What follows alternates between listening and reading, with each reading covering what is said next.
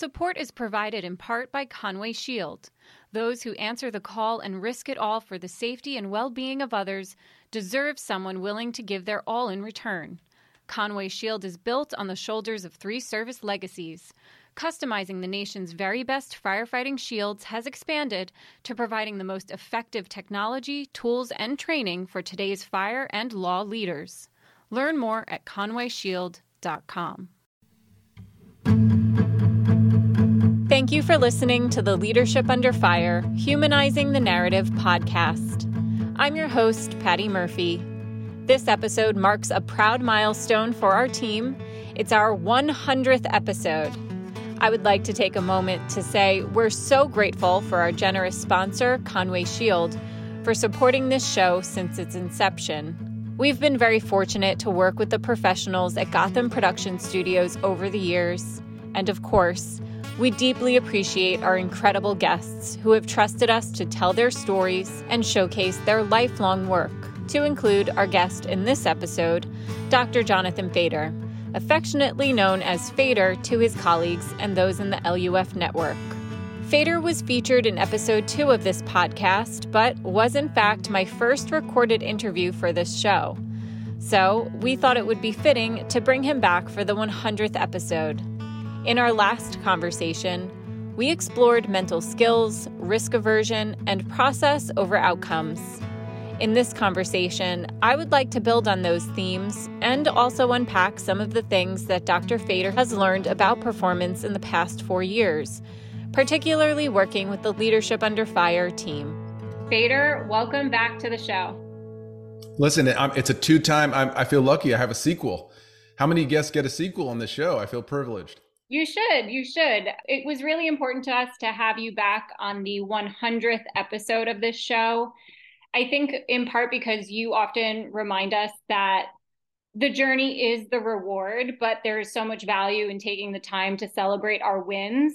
And this is a big win for us. It's a tremendous accomplishment to have 100 episodes. And you being the first interview, we're really threading the needle here. So I'm grateful that you had the time to do this today. You know what? I think you cannot overstate that. To have 100 episodes of any podcast, I mean, that in podcast time, that's like the millionth episode. Many podcasts don't survive past a few shows. I mean, I think it shows 2 things, Patty. One, it just shows your commitment and Leadership Under Fire's commitment, but it shows the level of interest and the community that's out there that really benefits from learning from people who've contributed or are around the fire service and first responding. Agreed, and well said. And thank you for acknowledging the work that goes into it.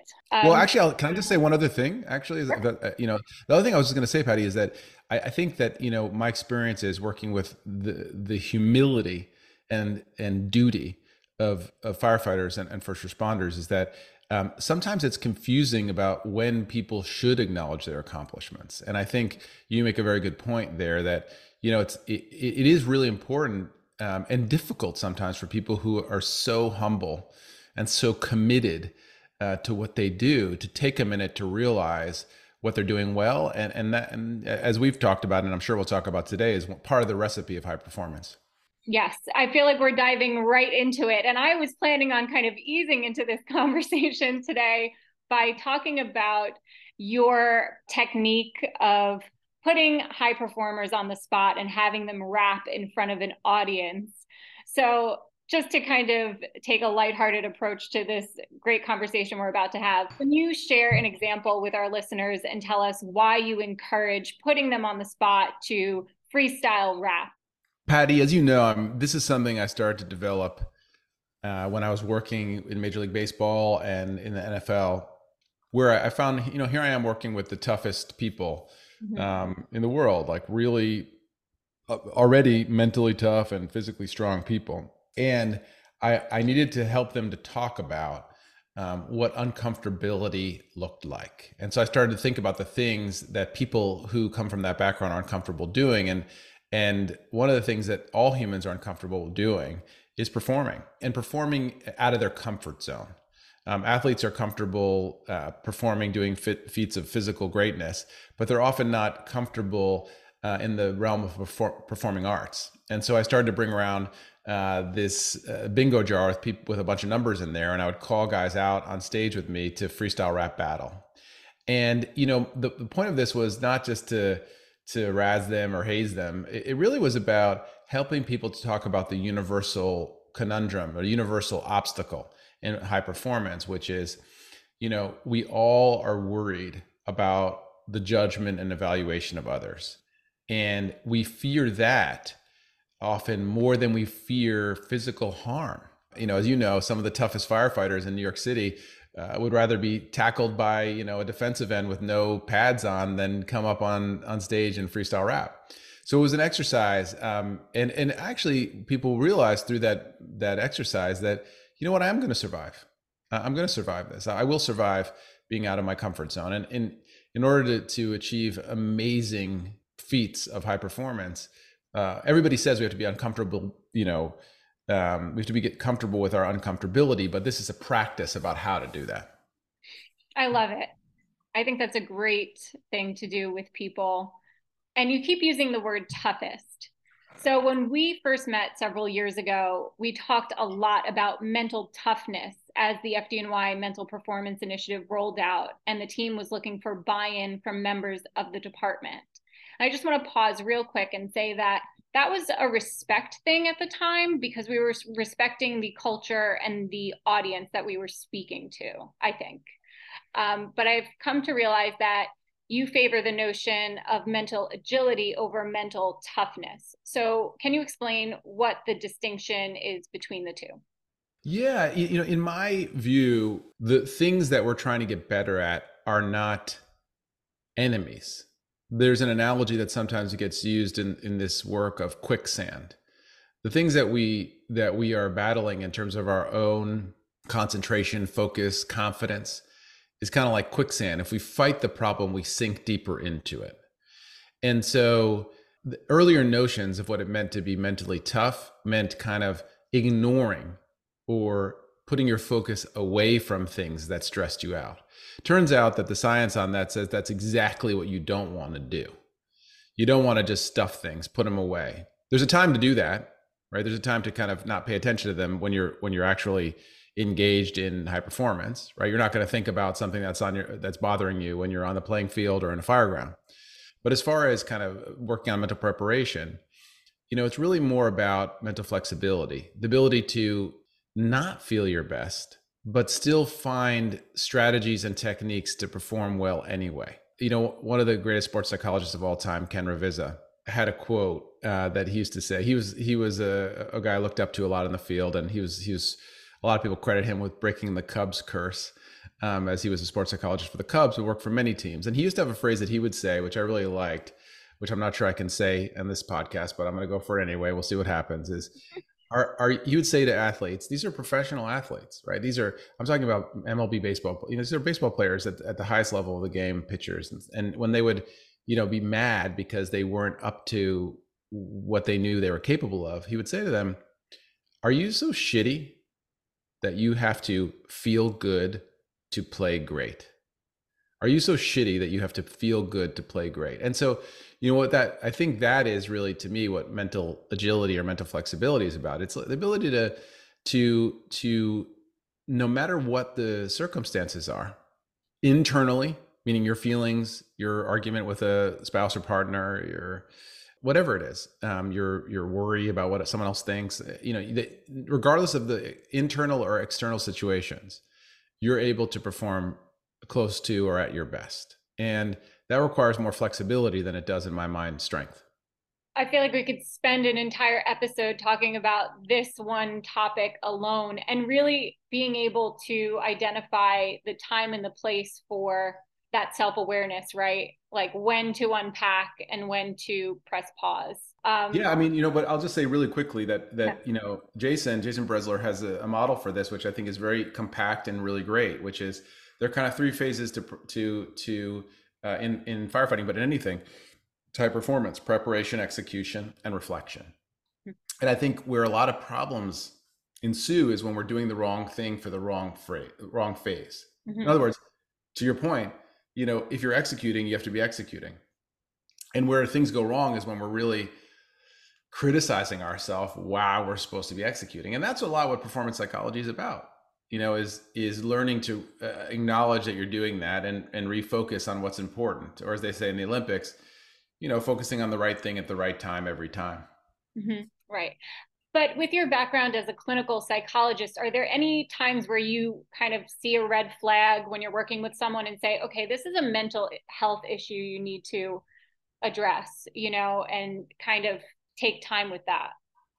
Yeah, I mean, typically, most of the athletes and high performers I've known, firefighters, it's usually not, right? I mean, there are some situations where there is a clinical issue, and what you look for there is do you or does the person experience what we would call significant impairment or distress in their lives? And that's not typically what you see. You typically don't see significant impairment or distress. If you see significant impairment or distress, that's a different issue. That's not what we're talking about. That's, as you're saying, a clinical psychological issue. That's a mental health issue. But, to me, it's kind of like your diet, right? Like, yes, there are some people who have terrible diets, but all of us have slightly terrible diets, right? Like, there's no one out there, maybe you, Patty, but there's no one out there that's like really eating super clean. You know what I mean? Everybody's eating, and so there's a continuum. Sometimes people think it's like mental health and then it's like not anymore. But no, I mean, people who I feel that have long lasting careers in any high performance zone have really made an effort to focus on their mental health. Not because it's like there's something wrong with them, but because they know that sleeping, that eating right, that meditating and using mindfulness, that having great relationships, that kind of taking care of their thought process, all those things day to day are going to add up, right? So not waiting till there's significant impairment or distress. Well, you don't have to be sick to get better, as we say in this, field. I appreciate all of that because I feel like the market is saturated with more things related to mental toughness, and people are reaching for what I would call surface level wins and neglecting a lot of these other layers. So that was important to me to flesh out. No, I totally agree with you. And I think that, what I always say to athletes is like, this is more like yoga than it is magic tricks, right? People think, oh, sports psychology, I'm going to learn a trick. And yeah, I mean, there are some techniques, right, and strategies, but this is more like this is just like weightlifting, man. I mean, it's just, you don't go to the gym and do 10 curls and then say, I'm done, right? Like you do it for your whole life. And the same thing is true of mental conditioning or mental performance. It's something you work on every day. It's something I work on every day. I've seen the FDNY football team. I'm not getting out on the field anymore. I'll never walk away. But I can say that, in my own ways of performing, right, in being a speaker, and actually in just, as for me, it's, this encompasses all of life, in being a partner and being a husband and being a father. I mean, these are all ways in which we're working every day to build focus and motivation and confidence. Excellent. So as I was preparing for this interview, Jason Bresler, of course, was helping me, and he asked if you wouldn't mind exploring the story about you conveying your distinction between mental agility and mental toughness to newly promoted FDNY lieutenants, only to contradict yourself on national TV a few nights later. I'm not familiar with this story. Are you comfortable sharing it? Oh, okay. I got to find a way to repay this wonderful gift to Jason. We're gonna have to figure this out. Next time he comes on the show, I'm gonna send you a question for him. I'm totally comfortable with it, and the reason I'm comfortable with it is because, I think it's really it illustrates what we were talking about. So we go to I can't remember the class, but it's the class of promoting the lieutenants, the newly minted lieutenants. Flips. I think it's flips, right? Yeah. Yeah, flip. And so at FDNY in the fire department in New York City, and I was giving them a talk, and I was explaining, how I sort of move away from mental toughness as a concept, because to me that means that, you're going to get really inflexible, right? And it has a connotation of that, you're not going to adapt. And one of the exercises I do with people, and it's really, I think, useful for people listening here, is to come up with your own definition of what you really mean when you say mental toughness. Some of the best definitions I've ever heard are when I've done this exercise with football players. One NFL player said mental toughness is creating an excellent filter for yourself, which I really love. But anyway, so I did this exercise and I was explaining the difference. And, one of the, veteran, really kind of minted guys in the group, he gave me a hard time about it. And I was really going back and back, repartee with him about it, and about, mental toughness, and why I think mental flexibility and mental strength are more of an issue and, we went back and forth, and I made a case. I was like on a soapbox, really, expressing my feelings about it. And anyways, later that same night, I had the honor of going to be on TV to cover, as a sports psychologist, the Wallenda family. Now, the Wallenda family are a tightrope walking family. They walk across tight ropes, high wires, and they were walking across Times Square. The brother and sister, the two Wallenda family members, were going to cross. They were going to walk across, meet in the middle of Times Square, and then walk around each other on the same one high wire, and then continue in the opposite directions. So I was brought there to comment on it. And when I got there, I've been on TV, but I've never been on kind of live TV in the middle of 100,000 people down squares screaming. And I have to say, I was feeling my heart beating pretty fast, and this is what we call nervous system arousal, right? It's, you have sort of a curve of arousal, and I was at the top of the curve. I was feeling my heart beat. I was autonomic nervous system arousal. I was feeling full on fight or flight right in that moment. And I was using all the techniques, but I definitely was, pretty amped. And I'm there talking to Strahan, and we're talking about this situation, and he's like, "What do you think of this?" And I just go off, and I'm just saying all these ideas. And then one of the things I said in the middle of this heated moment was, and it just shows all of their mental toughness. And the minute the words came out of my mouth, I just felt everybody I knew in the FDNY. I felt the amount of needling I was going to get. And sure enough, as soon as I walked off the balcony we were on, my phone just lit up, getting razzed by every firefighter that ever worked for the city of New York. But what it shows, the story was hilarious because, it shows how I contradicted myself. But in contradicting myself, what I was really showing is how, in high performance states, we don't really have access to a lot of ourselves sometimes. And that my level of activation wasn't really at the right place for what I was doing. Mm-hmm. So the analogy here would be like, the really hairiest, most sideways fire that you've ever been to as a firefighter that you've never been to. That was my version of that, right? I'd never been in that kind of novel, uncertain domain. And so I didn't have access to, higher level thinking. And so it's a joke, but it's also a cautionary tale about, what happens if we're not mentally prepared or not mentally flexible enough for the situation that we're in. I'm so grateful that you were willing to share that story. And this is the perfect opportunity to just confirm that in September, we changed the name of the podcast from Optimizing Human Performance podcast to Humanizing the Narrative podcast.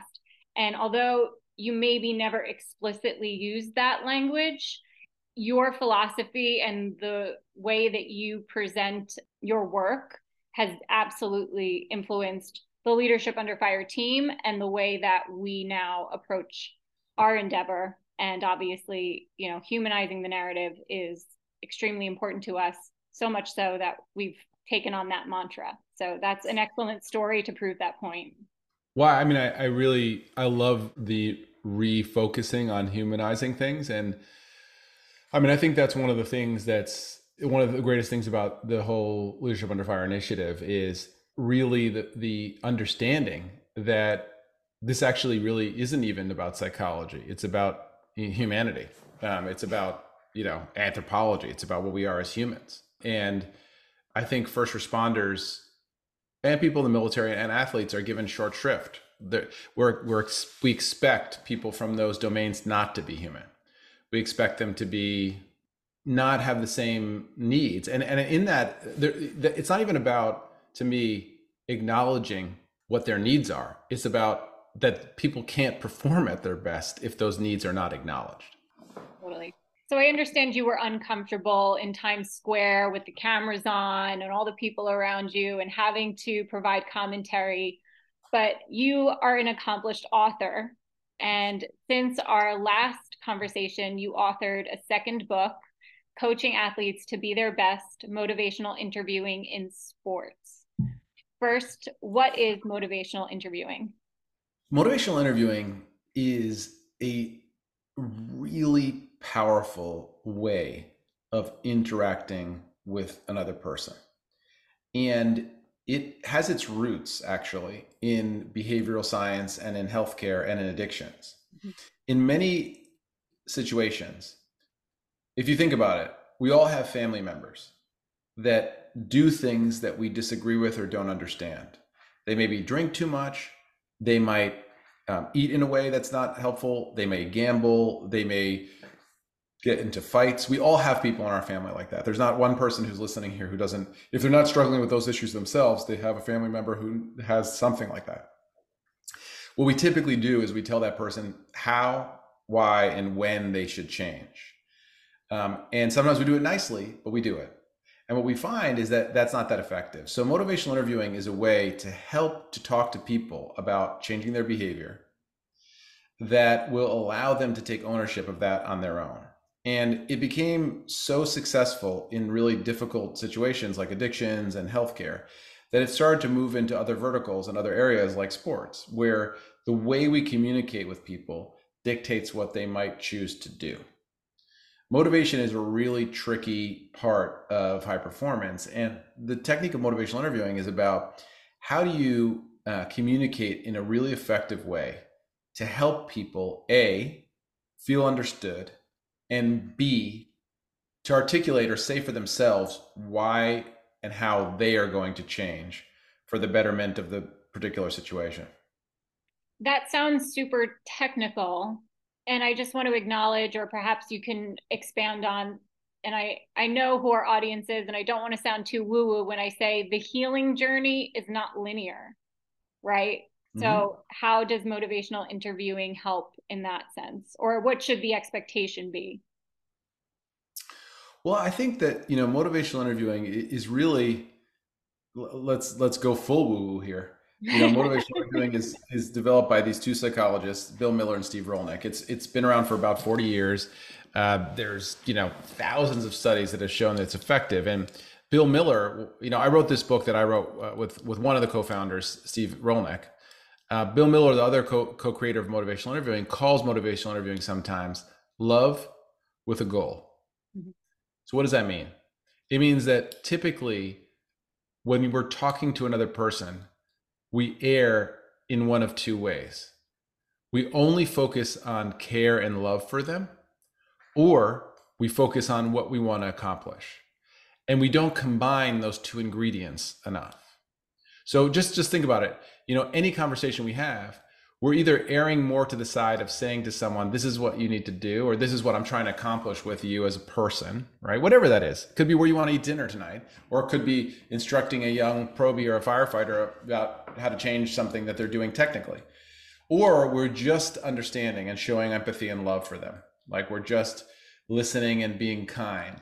And that motivational interviewing is a technical way, as you said, to combine both of those things for whatever the purpose is, to help someone heal, to change how they operate on the job, to improve your relationship with them, to calm someone down.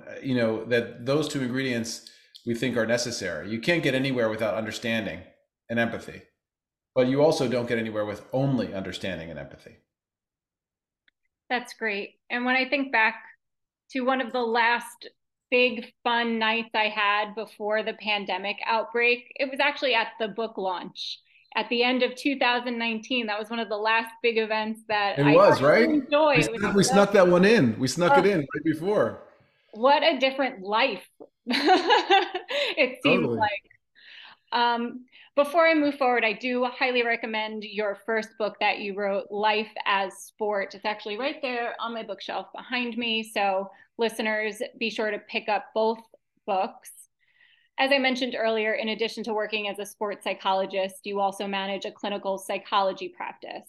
And when we first spoke in 2018 for this podcast, you told me that you also see yourself as an anthropologist who seeks to find what connects people.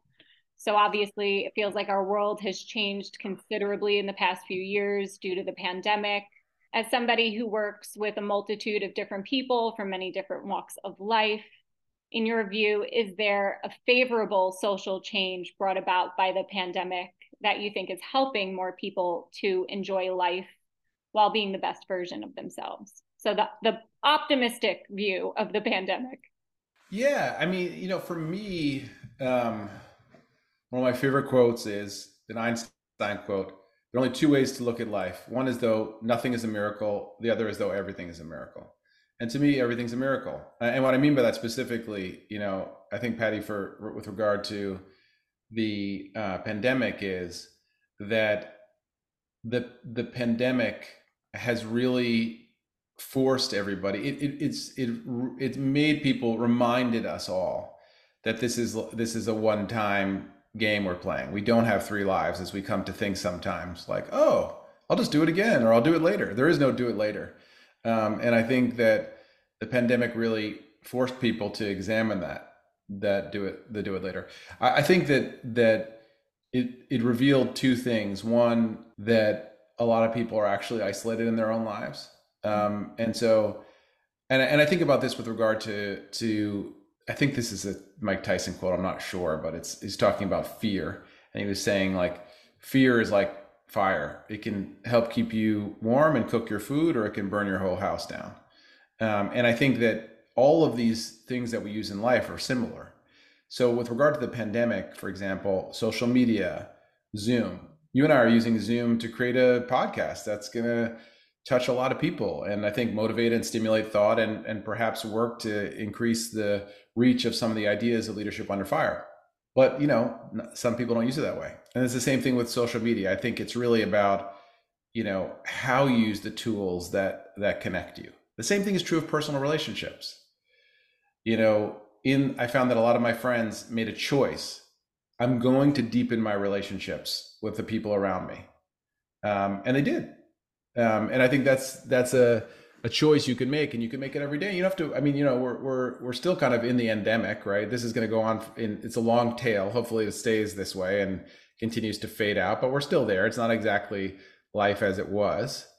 And so the question I always have for myself is, like, what am I doing every day to really, if my view is that life is a miracle, what am I doing to manifest that? And it starts now. Like, some people listening to this are saying to themselves, shoot, I didn't do enough of that during the pandemic.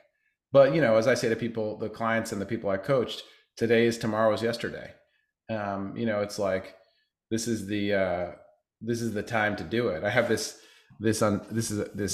quote from the Dalai Lama on my desk all the time, which I read to myself. There are only 2 days in the year in which nothing could be done. One is called yesterday, and the other is called tomorrow. So today is the right day to love, believe, and do, and mostly live. And so I think the pandemic was something that made that quote or that idea very real to a lot of people. And if it's not real yet to you, well, it can be real right now. Alternatively, in your view, is there a change or effect of the pandemic that has been detrimental for society? I think that, the pandemic is kind of like, sort of, I would say, like alcohol. I think like alcohol is an expectancy drug. It brings out what you expect to happen. And there's studies that prove this to be the case. So in other words, it brings out more of what you think is there. So I think there is an aspect where if people are already trended towards isolation, the pandemic pushed them a little bit more towards isolation, right? I think that's like what it did a little bit. And I also just think there's an element in which it created a little bit of destabilization in terms of just norms. I think people struggled more with, we all struggle with, interpersonal things, but I think I've noticed a little bit more tension between people. And on the other hand, I've noticed a lot more kindness towards people. So I think, again, it pushed people a little bit more towards the extremes is what I feel like happened. Obviously, there's a great debate over working in person or in office versus working from home, and in particular in urban places like Manhattan. So you brought up isolation. As someone who helps people to perform optimally and optimize interpersonal relationships, what are your thoughts on this debate? And is there a balance to be had between in person versus remote? I don't know. I'm not really sure yet. And I'd say because I don't think there's been enough there's enough science behind this yet to really. I don't think we've done a lot of studying of this yet. What I can say is that I think that there's no there's no replacement for in-person interpersonal contact, and especially when it comes to teams working together for a common purpose. I think that is really an important component. And I think it's really hard to get that on an exclusively virtual or remote basis. Mm-hmm. I think it can be done, but I think you have to pay much more attention. And this is some of the work I've done with groups and teams and companies around this is what do you do to create psychological safety and closeness if you can't or are not going to be in person? You know, we're humans, we're adaptable. I mean, this is why we run this planet to its detriment in some ways. But this is why we became a dominant species, is because we adapt. Mm-hmm. And I'd say that the biggest part of that adaptability is togetherness and connectivity. So to be able to collaborate, I do think that a component of in-person is necessary. A lot of what I do, I can do remotely, but I choose to go in and be with our team at Union Square Practice because A, I miss that, and B, I just think it's important part of having things run efficiently in the long term and getting to where you want to go goal wise is to be connected. That said, I think that a lot can be done remotely, and I also think that there's a benefit to this, and I've experienced this too, where it's brought us back a little bit more towards the kind of family structure for some people that they had before. I certainly have had more family dinners than I have had before because, I'm around more. Well, speaking of your family, in 2018, when we spoke for the podcast, I asked you who you attribute your passion and interest in your work to, and you told me your mom. And although she was not a psychologist, you shared that she had a profound impact on your love for working with people to help them better themselves. And I'm sorry to say to our listeners that your mom passed away in 2020, and I'm very sorry for your loss. I want to mention that this happened in the fall of 2020 prior to the rollout of a COVID vaccine. So do you mind sharing how you navigated the disruption to traditional funeral and grieving processes? Because that's a very hard time to be alone and away from people. Well, I thank you for bringing that up because, I do a lot of interviews and I don't get to discuss this much. And I also really appreciate you bringing up because one of my mom's explicit wishes was to be remembered. And so I spent a lot of time thinking about how to remember her and making her memory vivid and real. I think that one of the ways that my mom was one of my best friends and super close to her. We meditated together throughout the whole pandemic, like every night.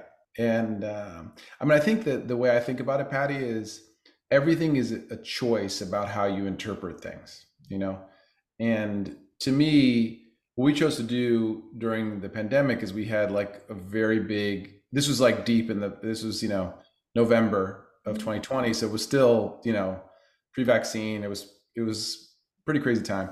So we did like a beautiful online thing. And it was amazing that, again, to the point of how you interpret things, the crazy and amazing thing about it is like, if we had a in-person thing, I don't know, maybe 50 people would have come, but there was hundreds of people. I mean, a couple hundred people came to this. I think that strangely, my mom gave me so many gifts, but the way in which she died and the experiences I got to have with her around death really helped me. It was a parting gift.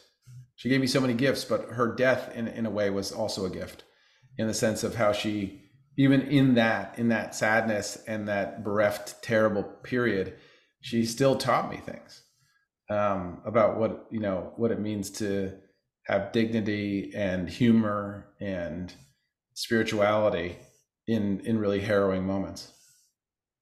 I know there's so much we could say or that you could say, but is there anything you want to share about her legacy?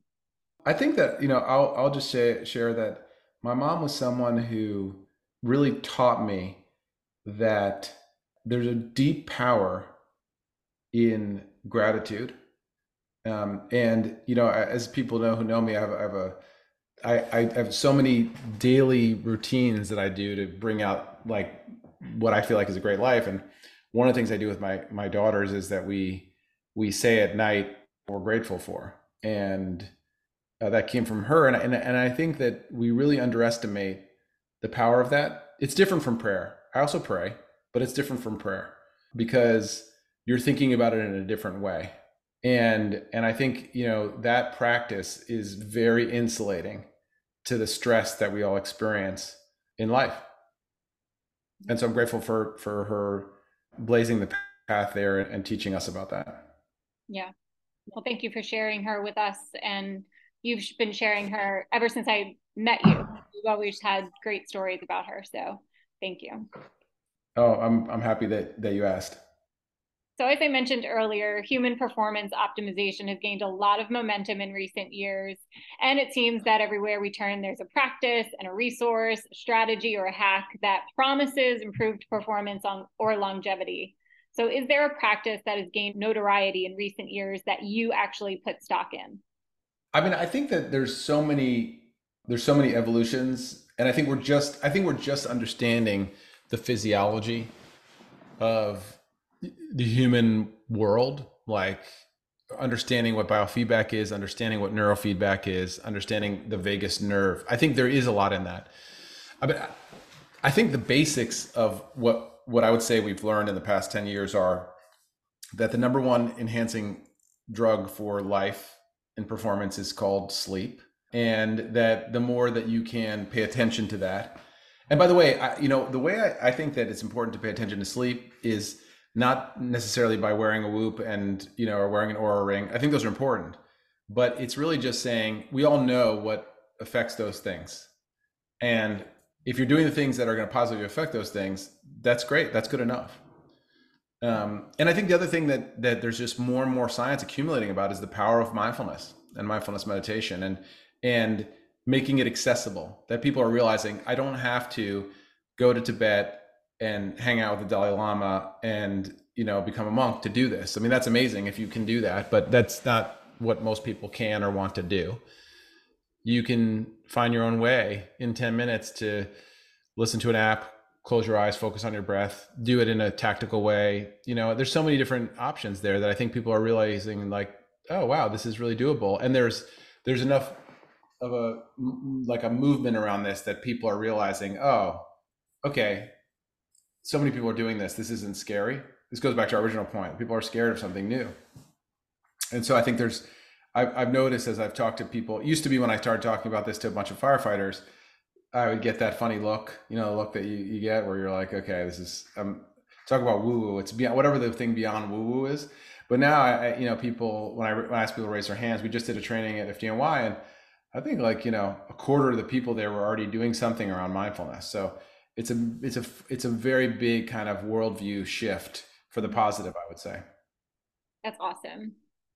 Is there anything that has gained notoriety that you are skeptical about? Nothing comes to mind right now. Okay. Have you changed your mind or modified your position on a practice or resource or strategy that's gained headlines over recent years? I mean, one of the things that is now interesting, and I think we've just begun to realize that, is this process called TMS, transmagnetic cranial stimulation. That's like a new thing. It's mostly for treatment of depression, but now there's indications that it could be effective for other things. There are some people I hear that are doing that for high performance. So I'm interested in that as it develops, and to see what the data looks like for high performance situations. So I think we're just we're such at the baby stages of understanding how the brain works. I mean, it's just so amazing how little we know about things. And I think that, I was talking to firefighters around this about the development of the helmet and how we're in many places we're still wearing helmets that are just like so archaic, right? Like so old, and that we should be. So I think, we like to hang on to things that we know, and we're very suspect of people or things that we don't understand. And so I think for me, it's more just, being open to those things. And also, it's kind of like the analogy of a love with a goal. It's like being open and also being critically rigorous, both, right? Being open to things, but also asking yourself, okay, well, what's the evidence that these things do or don't work? Excellent. And you touched on it earlier, but do you want to expand more on your thoughts or observations about the FDNY MPI or Leadership Under Fire endeavor? Like, where do you see things going in the next 5 to 10 years? Because it's come quite a long way over the past several years. For me, MPI, the Mental Performance Initiative at the FDNY, there are two levels to it. There's the actual work, which I believe will save lives. As I say to firefighters all the time, you're in a hairy fire. Who would you prefer? Assuming equal skill, would you prefer someone that had training on mental flexibility and focus and attention, or someone who wasn't? And without 201, every firefighter is like, no, I want the person that's been trained in that. So people are realizing, oh, right, like this is going to save lives. And what it's also done within the FDNY is it's shifted the culture on understanding what, to our point before, I think more people understand the idea of mental flexibility. And I think that'll have ramifications for the firefighters, but also their families and their performance and also their mental health, although that's not the focus, right? We're not focused on that, but it will resound through and help them in their day-to-day life. So that's one level. But I think, Patty, the second level is FDNY is, if not the most, then one of the most heralded fire departments in the world. And, the fact that there's been such success in implementing a program like this means that it will spread. And it not only will spread to firefighters, it'll spread to other places and people that need it. Because my belief is it's not just firefighters and wide receivers and quarterbacks and pitchers and Navy SEALs who need this. It's everyone. It's everyone who faces stress in their day-to-day life, right? And it just so happens that these folks are in mission critical, life-saving jobs, but everybody needs more mental flexibility. And so if these leaders and bravest, literally and figuratively, the bravest are doing it, it's going to be a tone setting and an example setting for the rest of us. Yeah, this is a very exciting time, and I am actually just grateful to be a witness to it. And the fact that sometimes I get to participate is also pretty amazing. Oh, you've been there since the beginning. You've been there since you were documenting, and this is just one step of all of the amazing chronicling you've doing. And I think everybody has a role in this, and you've been such an amazing chronicler and organizer and inspirer of ideas in this whole process. And it's amazing to see how it's grown and what a big part of it you've been with this podcast, but with all of your work with Leadership Under Fire and the FDNY since the very beginning. Thank you. I think there's a lot of important aspects to creating a historical record. And I'm shifting gears a little bit here. I wanted to wrap up by discussing game film and how that can be used in constructive ways to enhance performance. So having worked with professional athletes, what is the value in developing a formal practice or routine using film? And what are some of the psychological challenges that you've helped top athletes navigate by going back to film and using it for performance? My view is that the best way to learn actually is from yourself. That, the best way to learn is by observing yourself with a guide. That's what a true coach, I think, should be.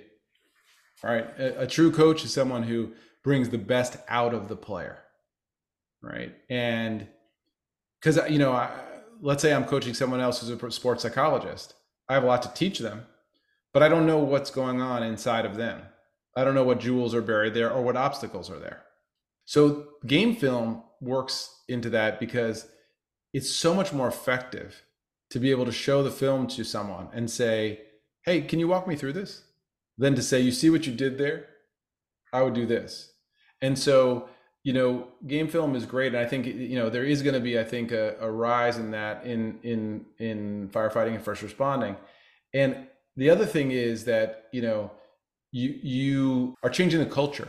Football has an amazing culture around this because every freaking week people put up the film and everybody looks at it together, right? And so it creates this constant, incessant, continuous improvement culture that doesn't exist in a lot of other sports, right? And that's a kind of culture, again, what kind of firefighter would you want to come rescue you? Would you want the one that's part of a culture that's constantly watching together this film and talking about it and thinking about ways of improving?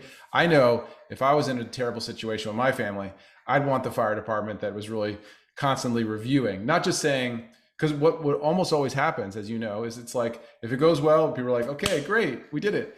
And if it goes terribly, there's like reports upon reports. That's important. But I think what's really important, and this isn't true of every kind of first responding setting and in a lot of other, settings as well, even in business settings, but it's amazingly effective. Look, a picture tells 1,000 words. It's amazingly effective to look at things together with a guide and have the guide skillfully walk the performer through it and have the performer think through things.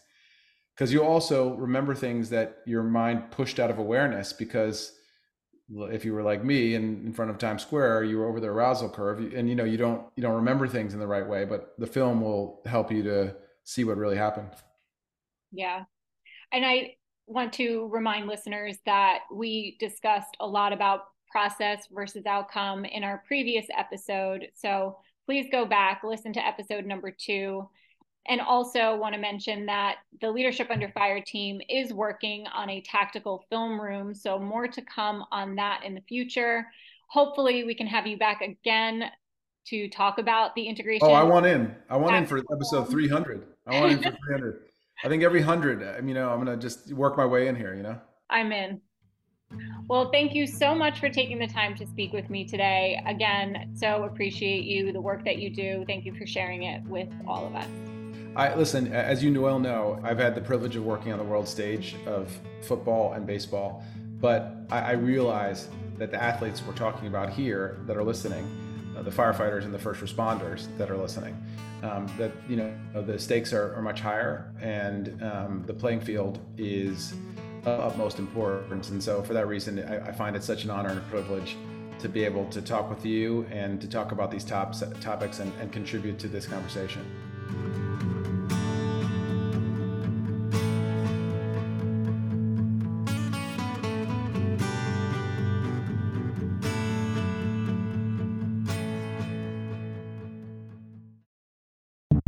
The Leadership Under Fire podcast provides a platform that helps to prepare performance leaders to navigate the moral, mental, emotional, intellectual, and physical rigors in high-risk and ultra-competitive settings by developing strength of mind, body, character, and critical thought. For more on this, visit leadershipunderfire.com.